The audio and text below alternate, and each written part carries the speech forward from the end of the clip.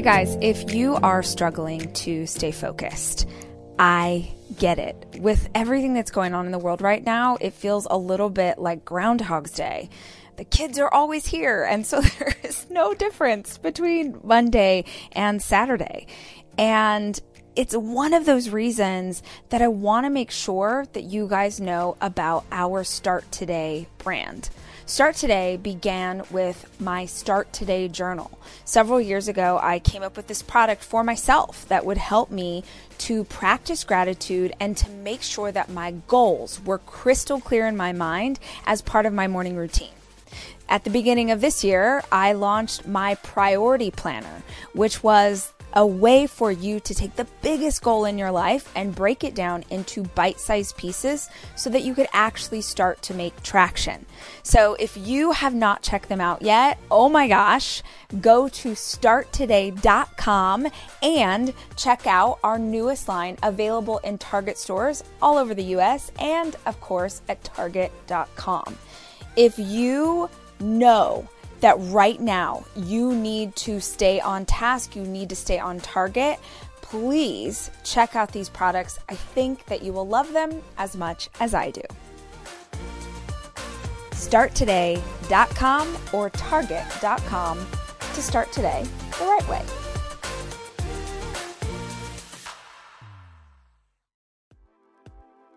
I've built something I love and I want to share that and I want to help people build what they love if they want to learn how. If not, You can watch me dance like an idiot and I'll you. In today's episode, I get to finally talk with one of my all-time girl crushes, Alison Faulkner of The Alison Show. If you guys do not already love her, just prepare your hearts for what's about to happen. Today, we're going to talk about the power of building a brand, what it means to build a blog into a business, and what can happen at a dance party. So will you tell us a little bit about your childhood, your education? Start there. All right. So I grew up in Southern California. Did you really? Yes, in San Diego. Whereabouts? Oh my gosh, I had no idea. Yeah, I went to Poway High School. Okay. And I am terrible at sports and very good at crafts. And that was before Pinterest, so crafting was not cool. Yes. So it's easy now to say like crafts and making things, but like I remember taking my embroidery hoop in my carry-on and having the airport security guard like stop me because I had a giant pair of scissors. And I was like, it's for my embroidery. And, it wasn't cool. I was a fat 9-year-old. It was not cool. But I really, I did hemp, like macrame and beads. Yes. And yeah, just a loud little kid in San Diego. And then in high school, this is so funny talking about like my child. I don't know if this is what you meant, like my child. Yeah, I want to hear all the things. I didn't make the freshman swim team. My mom went and asked the coach if I could make the team, even though he had already told me no. So that says that about my mom. Great. And my dad's an entrepreneur. And he really, and my mom is a writer and a voracious reader and teacher. And so I always had this love of writing and of English, but then also always loved creating things with my hands and doing conceptual work. And so even in high school, I worked on the newspaper. I wrote for the newspaper, but I would draw pictures to go with my articles. And I think I was the editor of like the Center Spread, which sounds awesome. But I was the editor of the Center Spread, would do feature articles and write. And I also really loved, like greeting cards and stationery and pictures with captions. So in college, I went into advertising, but I was in a creative track. So what that meant is it was a 12-person track and it focused on copywriting and graphic design, but they hadn't really gotten the program ironed out. So I kind of did both. So I had in advertising, I minored in English and graphic design and, just kind of forged my way there. But then went through, like my college, or actually my like quarterly existential crisis, and wanted to do greeting cards. I didn't want to work at like a big agency, so I did an internship with Hallmark Cards. Oh wow. It was super, super fun. And then after college, I went and worked for a boutique advertising agency in Salt Lake City, which was awesome because I really like campaigns, because I really like conceptual work. And an advertising campaign is, a concept that you execute in lots of different ways, which is also, I think, why I like crafts and I like projects as a central idea. I like puns and wordplay and writing. I like short format writing. So when I was working at that ad agency, I had started a blog shortly before that, and I would go in and I would call it my creative exercise. Yes, and sure. I would write on my blog every day. And it was. And what year was this? Let's see. I think it was 2006. Okay. I love Into the World, and cheesy as it sounds, I was like, I'm going to do that through writing and just sharing, And so because I was working at the ad agency, I was consistently writing on my blog. And I didn't have analytics, but, whenever I went anywhere, people would say, oh, I like your blog, and not like people that I knew, Yes. So I had an idea that people were reading it. I had good engagements, good comments. And, that's how I started in this vein. I don't know how much further you want me to go. Yeah. What is most interesting to me, sort of starting off the bat, I think, I know that you speak often at conferences, and when you're speaking and you get this question from the audience, or you get this question online, which is, I want to start a blog, or gosh, I don't understand how do you have so many Instagram followers, or how do you have such a platform? And I, across the board, myself included, it's like, girl, we've been working on this for a decade. Oh, this is not like, we didn't start this yesterday and suddenly you have 100,000 followers on Instagram. Yeah. This is years of work. I started building a brand before people had personal brands. Yes. And my dad would say, because he's an entrepreneur, he's a businessman, and I'm in advertising, and I'm really good at branding and conceptual work. Like, I love it. And he would just try to hire me and say, start a boutique advertising agency. What are you doing? Do this, do that. And I'd say, I'm building a brand. Yes. And he'd be like, well, what are you going to do with it? And I'm like, 10 years later, still building that brand. Yep. I built it. What am I going to? No, I have more of an idea now. Yes. Yeah, so it was before people were building personal brands, because it was before social media. Blogs were still Blogspot, where it was mostly my married friends. And on the reader, it said like John and Trisha, and you know what I mean? So I thought, if I start a blog and it's not because I'm getting married, I'm like this weirdo narcissist who just wants to talk about herself or write essays. But I got over that real quick, as I tend to do. Yeah. But just exactly what you're saying. Like, so when Instagram came on the scene, I already had a following of people who I had been talking to for years. And also, I worked at Hallmark Cards. I worked in advertising, which is essentially writing captions to pictures. Yes. Literally have a degree to an extent, right? Like, I knew the concept of the specific universal, which they use in greeting cards, where you write a universal message in a way that it feels like you're talking to someone specifically. And so I applied those concepts when I was writing Instagram captions. That's awesome. And again, I think that it's two parts. I do that inherently. They're my natural skills and strengths. And then I found a way to make them applicable to a certain task. And then I'm really bad at everything else. Like yesterday, they left a notice on my door saying they're going to turn off my gas at my office. And I got like really upset because I went to all the trouble to like go into like the office and get everything set up. And then my husband explained to me, like, there's gas and electric. But I thought it was just the one. Yeah, I did one part of that. I'm just saying, like, I knew in theory that there was gas and electric, but like I thought that I'd just kind of taken care of it, and I felt like really defeated, and I did get pretty upset because I'm like, I literally can't function in society. I need like a babysitter. And then I go waltzing into a meeting and I'm like, I'm a genius. Give me money. Yes. For a party. So what I'm saying is I'm bad at some things and I'm good at some things. Yeah. And you're making it work. I think that's a lot of us, by the way. Yeah. And I think you sort of, at least for me personally, just sort of work to a place where you can have someone help you with the things that you're really bad at. Yes. And you can just focus on the stuff that you're crushing. One of my favorite quotes in business is, don't do anything that someone else can do for you. Yeah. So like you can book your own travel. You can sign up your own, sign up with the gas company, make sure that you can do those things, but there are certain things that only you, Alison, are capable of doing. So hiring out the person to handle the stuff that they can so that you can just focus on, being the personality and dreaming the big dreams and all of that. Exactly. Magical stuff. Tell me about, I've been following you on Instagram.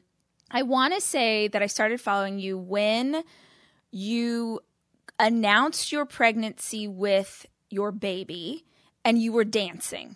Do you remember that video? Like, I don't even know how I saw it. Maybe someone tagged me. I was like, who is this woman and how do I get on this bandwagon immediately?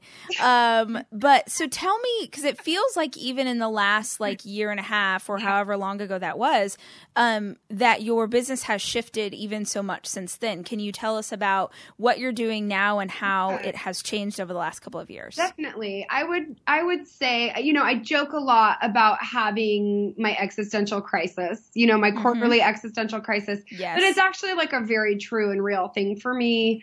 And so I had to get to a place where, okay, I believe that having that existential crisis where you stop and you say, what am I doing? Why am I? Who am I? What's the point? I really believe in self-reflection and self-analysis and getting real with yourself and learning the tools to do that. But I also feel like it can become a cycle and a habit. And so instead of making decisions and instead of taking action, you get stuck in that loop, like Groundhog's Day loop of, what's the point? Why?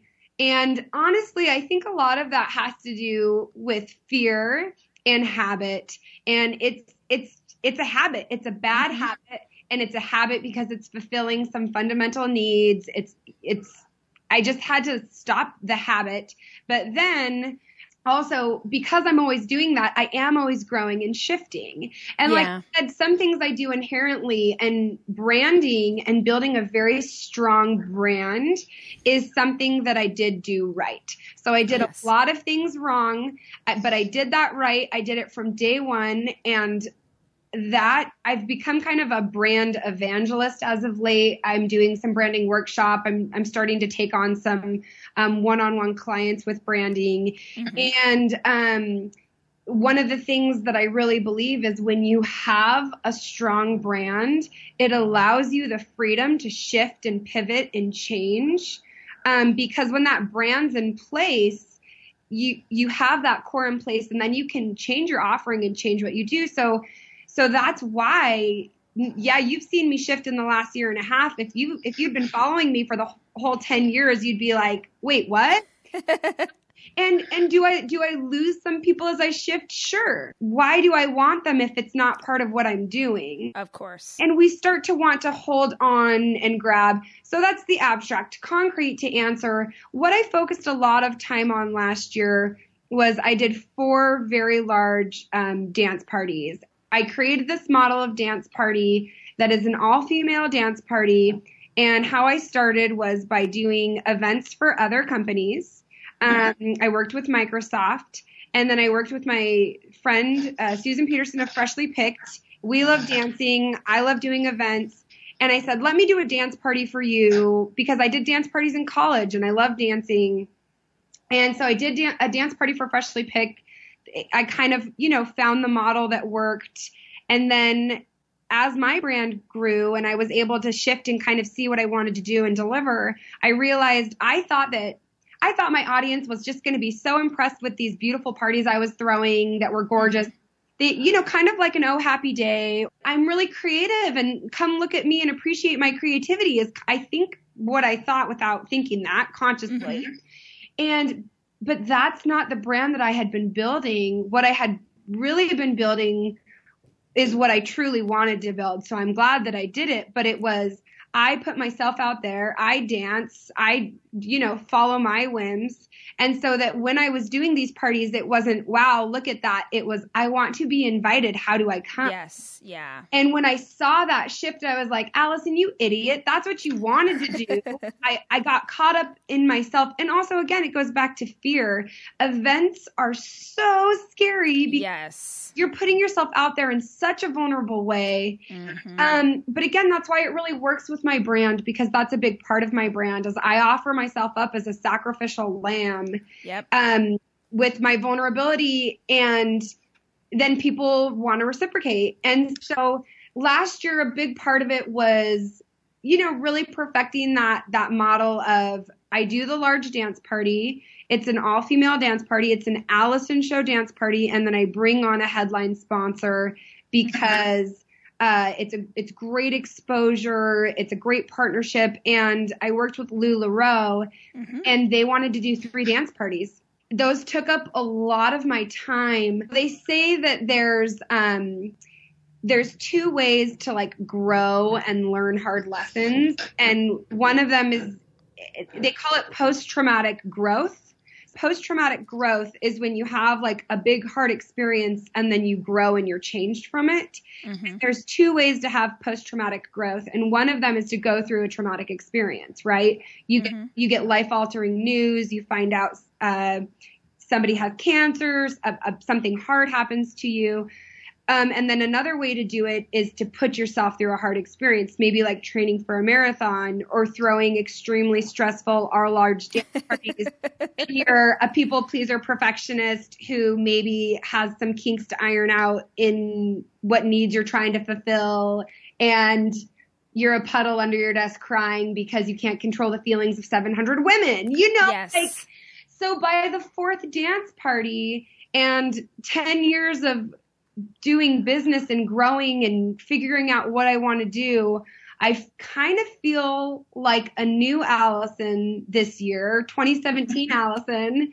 And I'm just not going to be afraid anymore of doing the things I want to do. And I'm coming from a place of strength. I've learned these really valuable lessons. I've built something I love and I want to share that. And I want to help people build what they love if they want to learn how. If not, you can watch me dance like an idiot and Well, I think there's something. Whatever you want, Mama.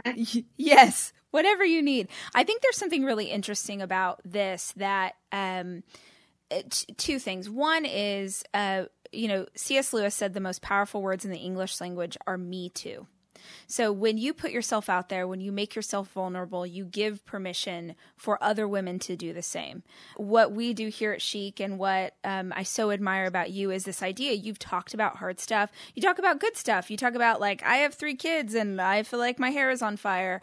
But it gives other women permission. It's like getting up and dancing, literally and figuratively. It's giving other women like, get up, get off your seat, try something new. It doesn't matter what you look like. And there's so much power in that for, like, I think we forget when we're in these sort of bigger spaces or you have a platform that there are women right now at home with their kids who the idea of dancing in a room full of people is as scary as like doing a TED Talk would be to somebody else.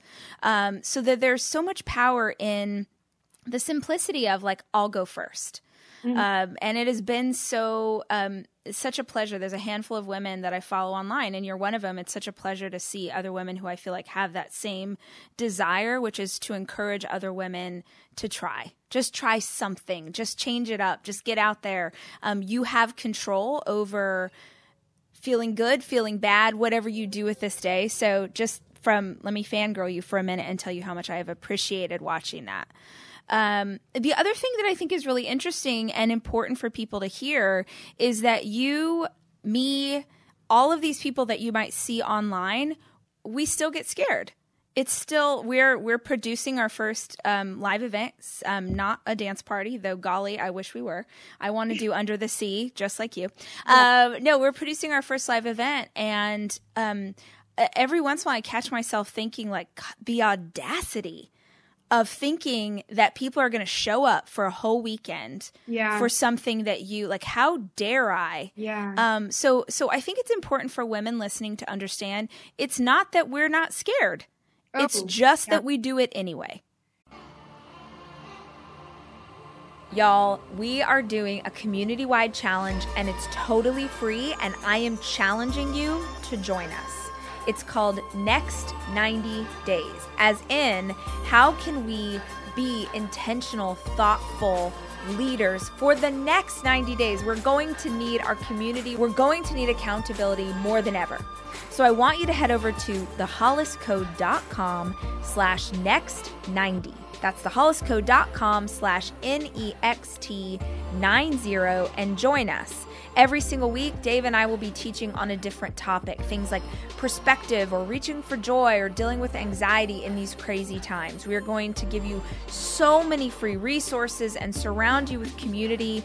When we did this at the end of last year, we had 650,000 people sign up, and we feel like it can be bigger than ever. Come together in a community of like-minded people, and let's learn how to choose our mindset no matter what is happening in the world around us.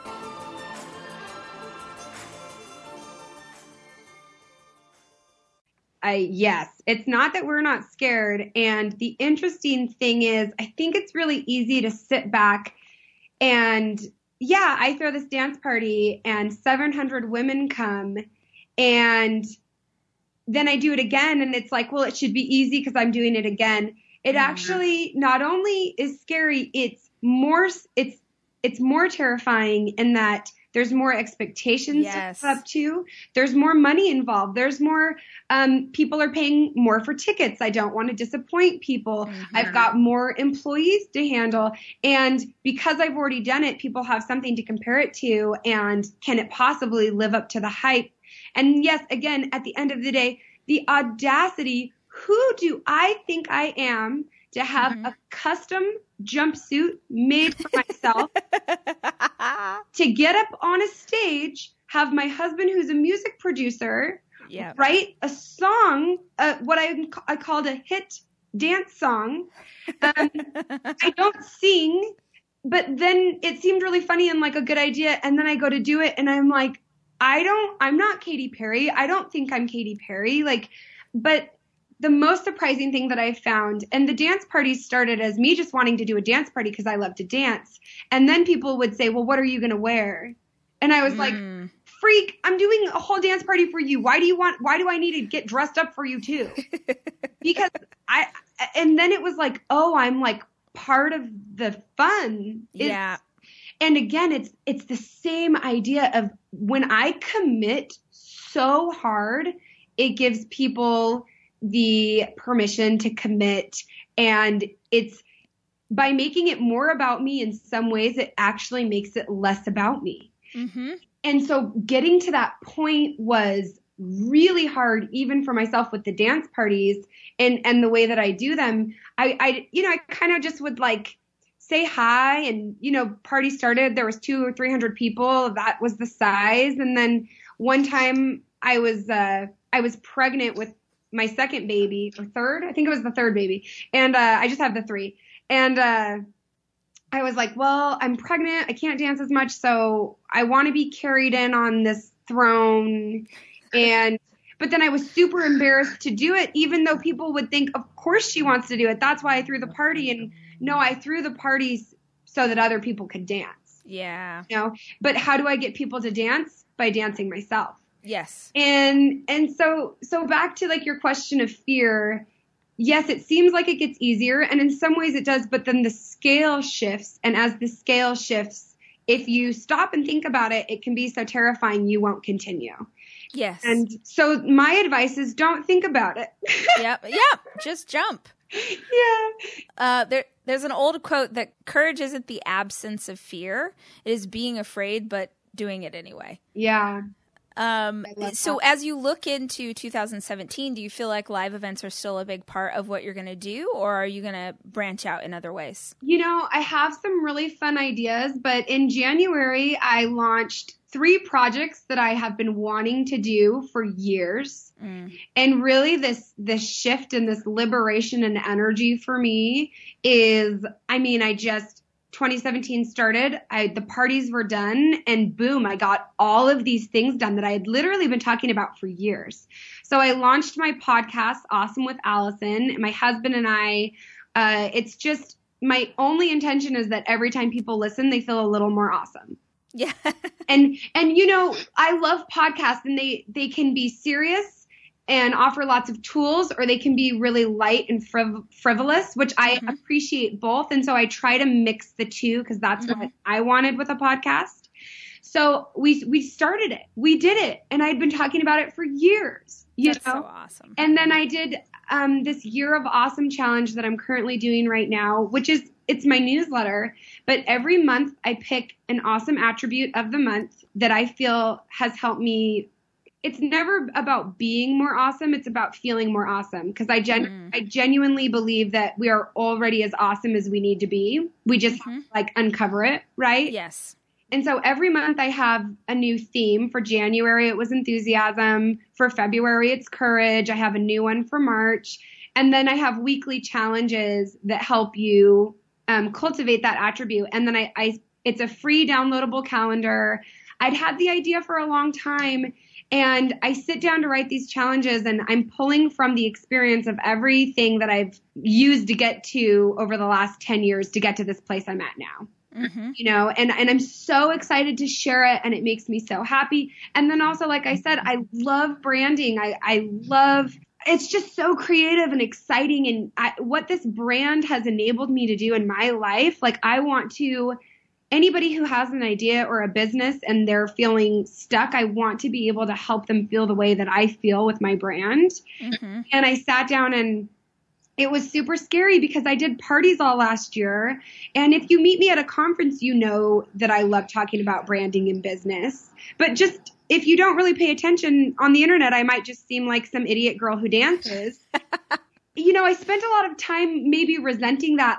I'm smart. I've got stuff to say. And now I'm like, what harm is it if people don't think I'm smart and people don't think I have things to say, if I'm still providing a little bit of light or happiness to them? Again, it was my own ego getting in the way, but then also letting go of, I really feel strongly about the information I have to share. I genuinely believe it could help people. So I'm going to create it. And I created a branding course, and I just put up an Instagram post and was like, I'm doing a branding course. And, and I sold out 2 workshops, and now I'm trying to decide what that's going to look like going forward.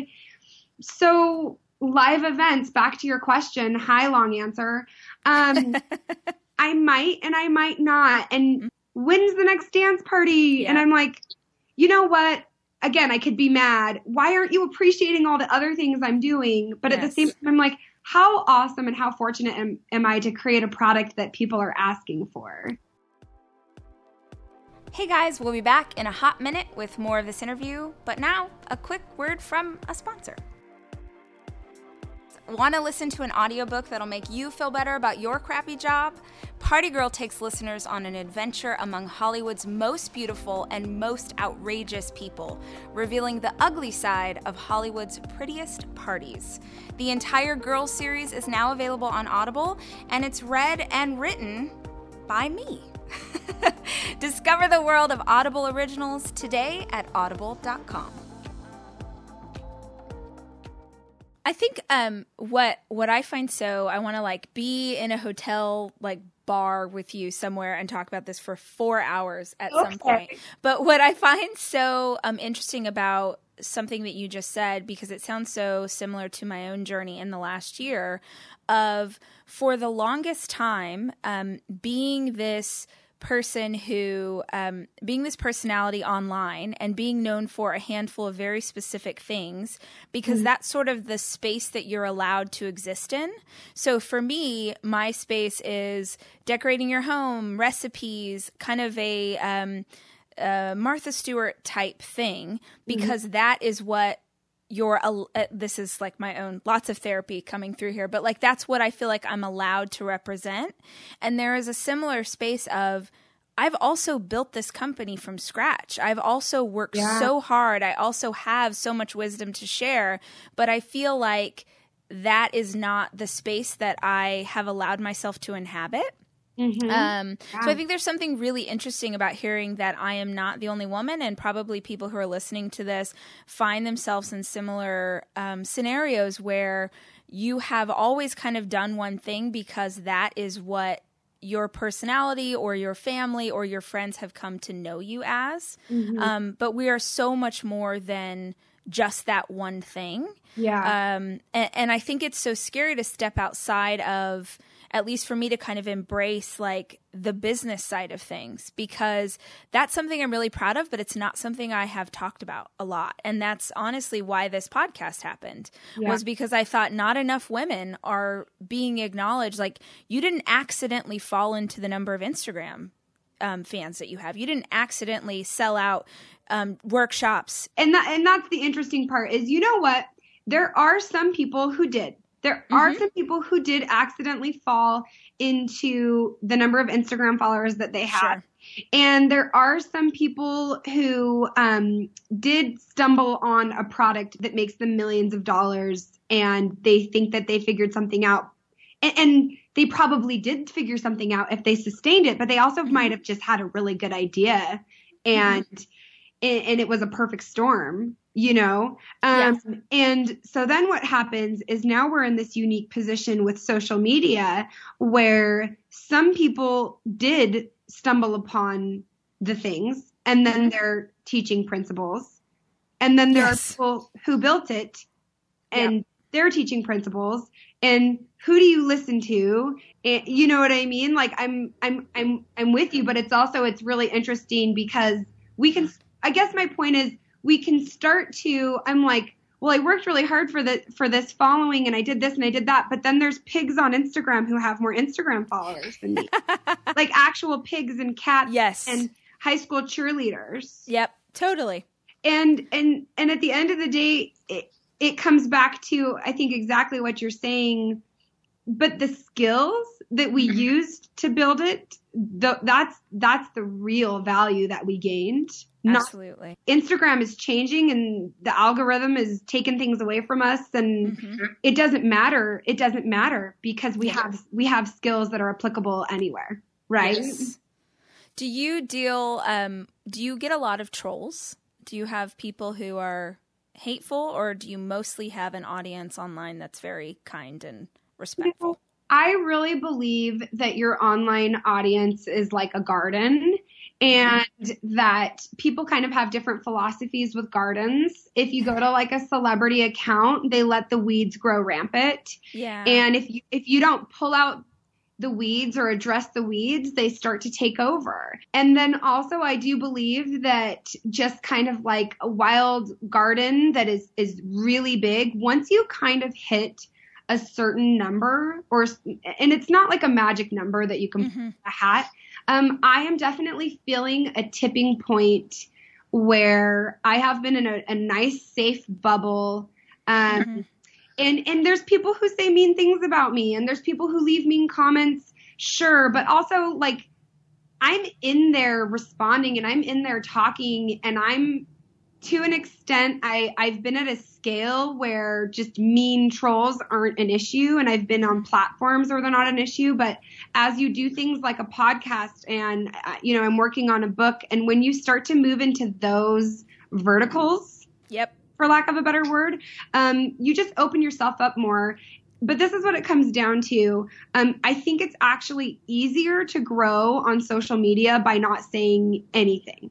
Yes. It's just easier to be palatable and not say much. And I don't want that to sound like I'm dismissing people who only talk about recipes or fashion, because that's important and that offers value, and and it is not easy to do. But when you move into the type of topics that we are moving into, you're igniting feelings in people. So yeah, people get meaner.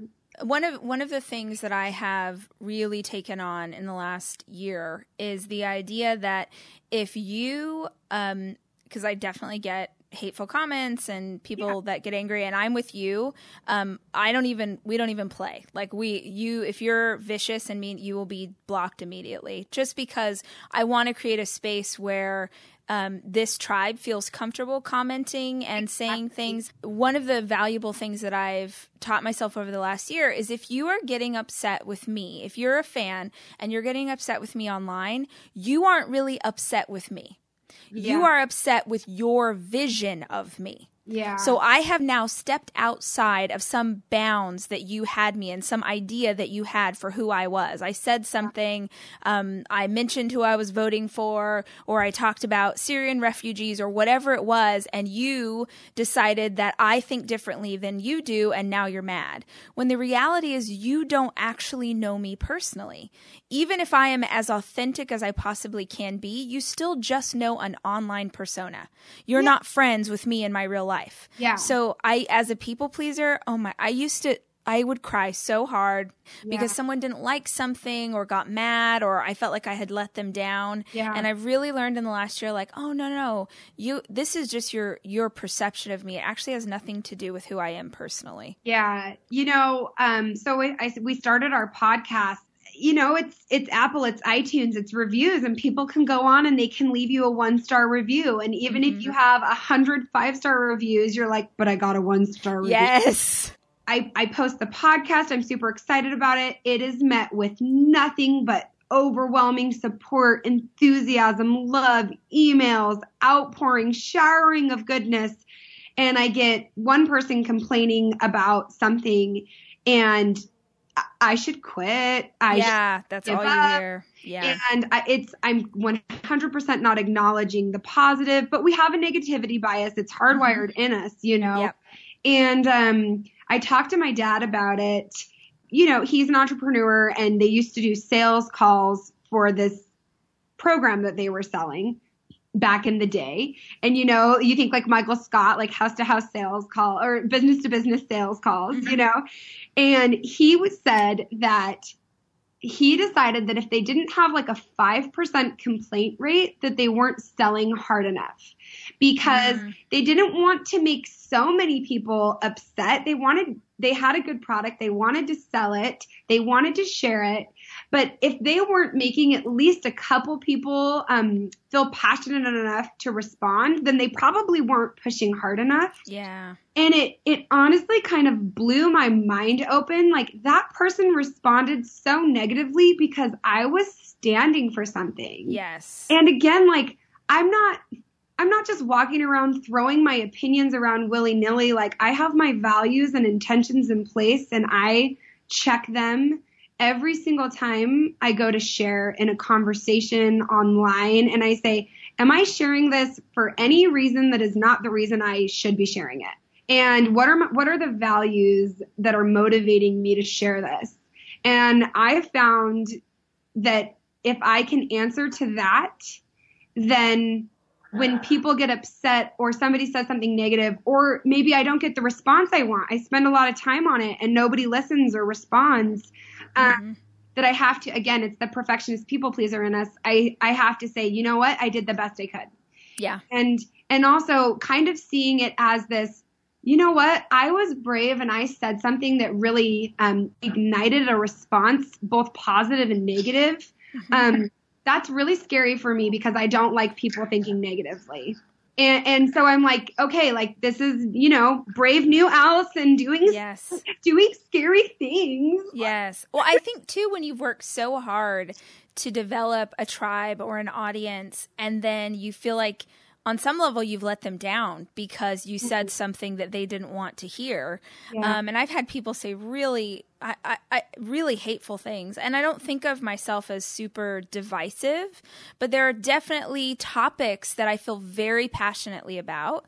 And when you are seeing things that are happening, it feels disingenuous to not speak up for the stuff that really bothers you. It feels like I know that I could say nothing and I'll just continue to gain followers by having this really like vanilla, like nobody, I'm not ruffling feathers one way or the other, but how hurtful to the people who are being affected by this and who think of people that they follow online as leaders, and you as a leader aren't saying anything about it. So I also feel like I never want, my husband always says people are only upset when they're surprised. And I never want people to meet me in person and go, and have me start talking about, how passionately I feel about inclusion, let's say, and everybody feeling like they're loved and accepted for who they are. And then you meet me in person and you're really pissed because I'm telling you that. My hope is that you just know that because I'm being so authentic everywhere, online, in person, in my books. So it just feels like you meet Alison and it turns out she's actually a jerk and she punches everybody in the face. Like, that's super disappointing. I think that, again, back to branding, I do think it comes down to this idea though, that like you are not your brand, even though, Chic or Rachel Hollis is your brand. Like it can't accurately represent you three-dimensionally. Yes. And it shouldn't. Yes. Because that's not the point of it. And so I like to say, so for me, what I had to do is, yes, I believe that and I have been told, if you meet me in person, you're exactly like I thought you were going to be. Yep. But at the same time, I like to think that hopefully there's even more dimension and more than you thought there was going to be. Because, as we were discussing earlier, social media it can only represent so much. That's why I love podcasts and I love writing. But at the same time, I used to feel obligated to speak to every topic. And again, that might be part of what you want to do or what somebody else wants to do. But for me, it is this idea of, I don't love talking about parenting, for example. Yeah. Because when I talk about parenting, I find that it opens myself up to conversations I'm not interested in having with people on social media. Yeah. And my best friend of like 20 years is Jessica Dahlquist, and she does the Extraordinary Moms podcast. Oh, yeah. I totally know her. She's the best. She's a genius. She's brilliant. I'm obsessed with her. And she loves talking about parenting so much she has a podcast. Yes. And I don't like talking about parenting on my platforms. And people want me to talk about it all the time. Does that mean I'm not a parent because I don't like talking about it? I'm like, I've just defined things that, aren't to my detriment to discuss in an open setting. Yes. And does that mean I still talk about scary things that are divisive and make people dislike me? Yeah. Yeah. But like you said, they're important to you and you want to make sure that you're representing yourself accurately. But then also, I don't talk about certain things not because I don't believe in them, but just because they're not part of my mission right now, but they might be in a couple years. At the end of the day, it is a brand built around you as a person. And we, God willing, continue to grow and change and become new people. So the brand will evolve with us. Yeah. In the same way that the brand evolves, if you have something based around you, your life is evolving because right now you're the parent of young children versus when they're teenagers, that's got to be something else entirely. Exactly. So your life changes and therefore I feel like the brand changes as well. I haven't asked you any of the normal questions I'm supposed to ask because I just want to hear all the things. Is there a book that has been particularly helpful to you in your career? I just love so many books. I just can't say what I read a book a week now. Do you really? Yeah. Do you read nonfiction or fiction or both? I read almost exclusively nonfiction. Occasionally I'll get into bouts of fiction. I actually recently am trying to not force myself to read fiction, but see the value in fiction again, just because I do see a lot of value in fiction, Yes. But I love nonfiction. I love business books. I love, self-improvement books. I love research kind of marketing books. Did you read, I was just asking my Alison who's sitting here, did you read Big Magic? Okay. I put off reading that book. I had preconceived notions. It's freaking amazing. It's so good. It's life-changing. It's interesting. It is. I think that Big Magic as is as important as Stephen Pressfield's The War of Art.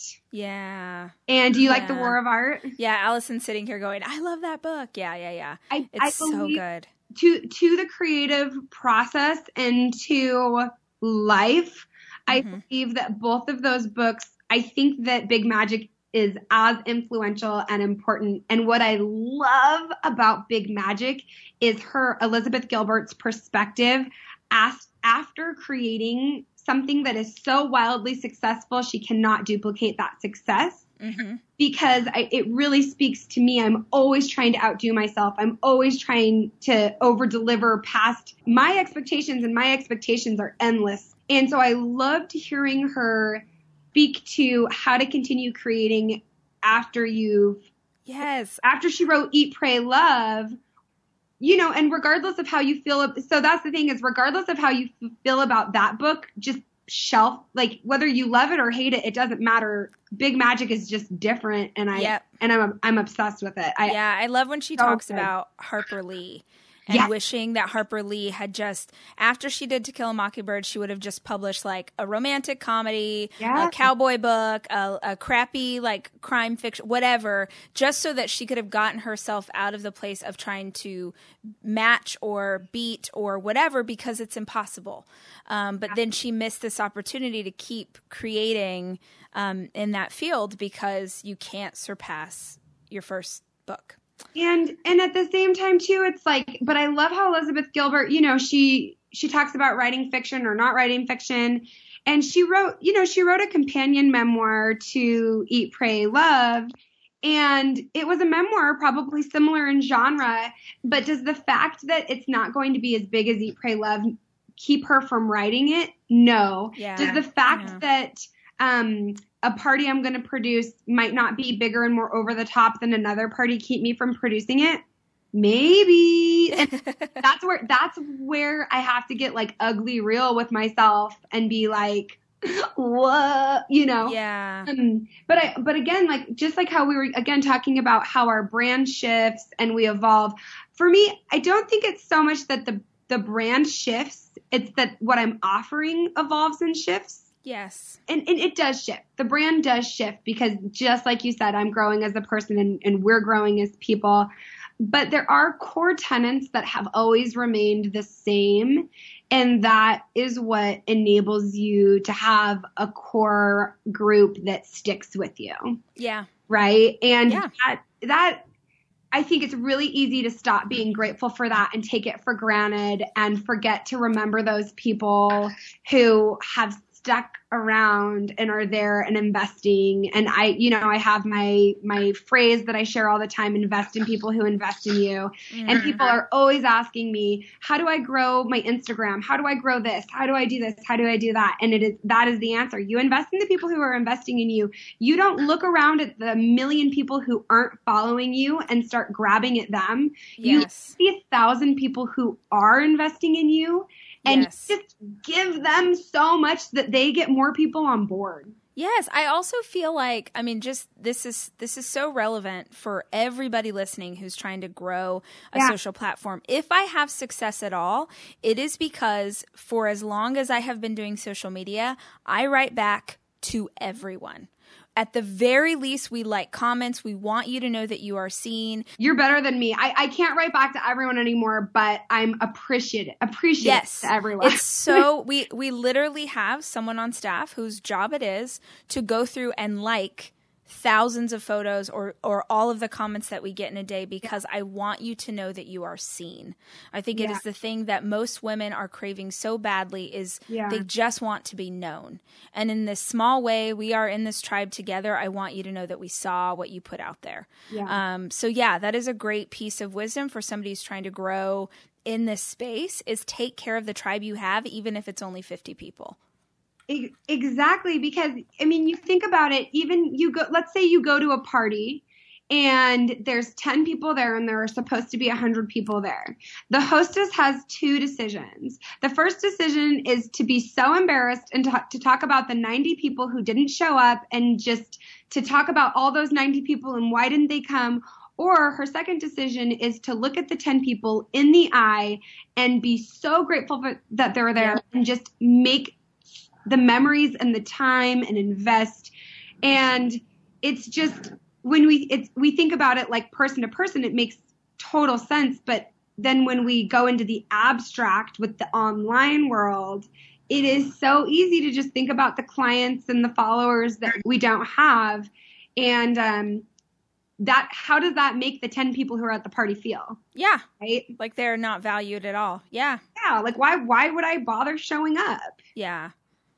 So we asked the same 5 questions. I ask the same 5 questions in every podcast interview, just because these are the things that I wonder about other women in business.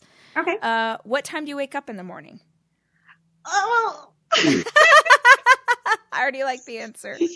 So I'm in a special little bubble of life right now where I have a 1-year-old who will sleep till 9 or 9:30 sometimes. Yes. I have my 3-year-old and my 6-year-old. My 3-year-old goes to preschool 2 days a week, and my 6-year-old goes to afternoon kindergarten. And so honestly, a lot of days I don't have to get up and get going till like after 9. Awesome. And getting the preschooler to preschool, it starts at 9. I'm late every single time.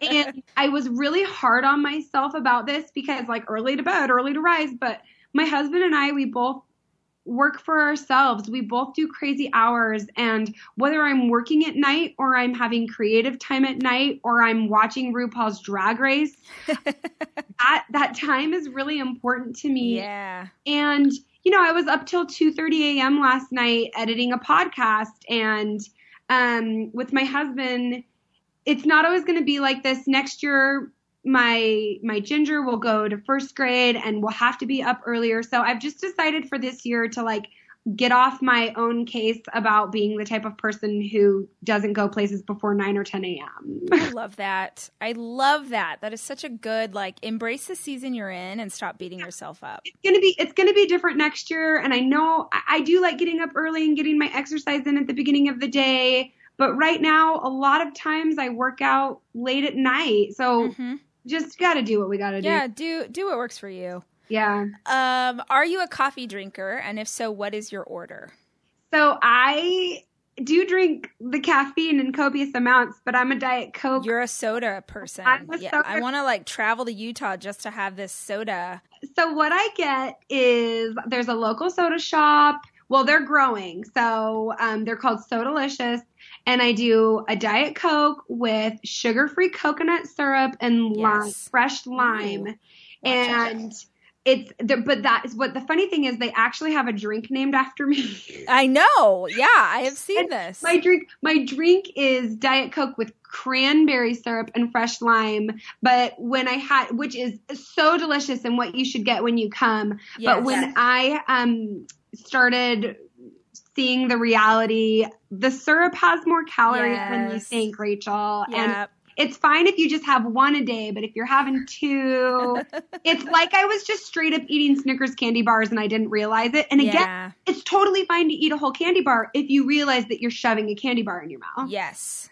So that's my drink. I 100% understand that coffee would be more healthy and that chemicals are awful, but I don't. Whatever. We all have our things. I'm drinking coffee, but it's got sugar-free stuff in it. That's chemically all day. So whatever. Again, I reserve the right to care 5 years from now. Great. I think it's a great plan. I like that. Everyone should adopt that. I'll care at some point, not today. Yeah. When you travel, what is the one travel item that you feel like is essential? I think that I actually was thinking about this recently, and whether it's traveling like on a plane or just in my car, like if you ever were to like bury me, it would be with a pair of like headphones, like earbuds. Yeah. Because I listen to so many books and podcasts. I've tried to really make it a habit that I don't talk on the phone unless I'm walking. Oh, that's a great rule. And so if I take a phone call, even in the dead of winter in Utah, I just put on a jacket and I go outside and I walk. And so I really think like it's the earbuds, the headphones. That's all I need in life. Yep. Do you have a favorite workout, and how often do you do it?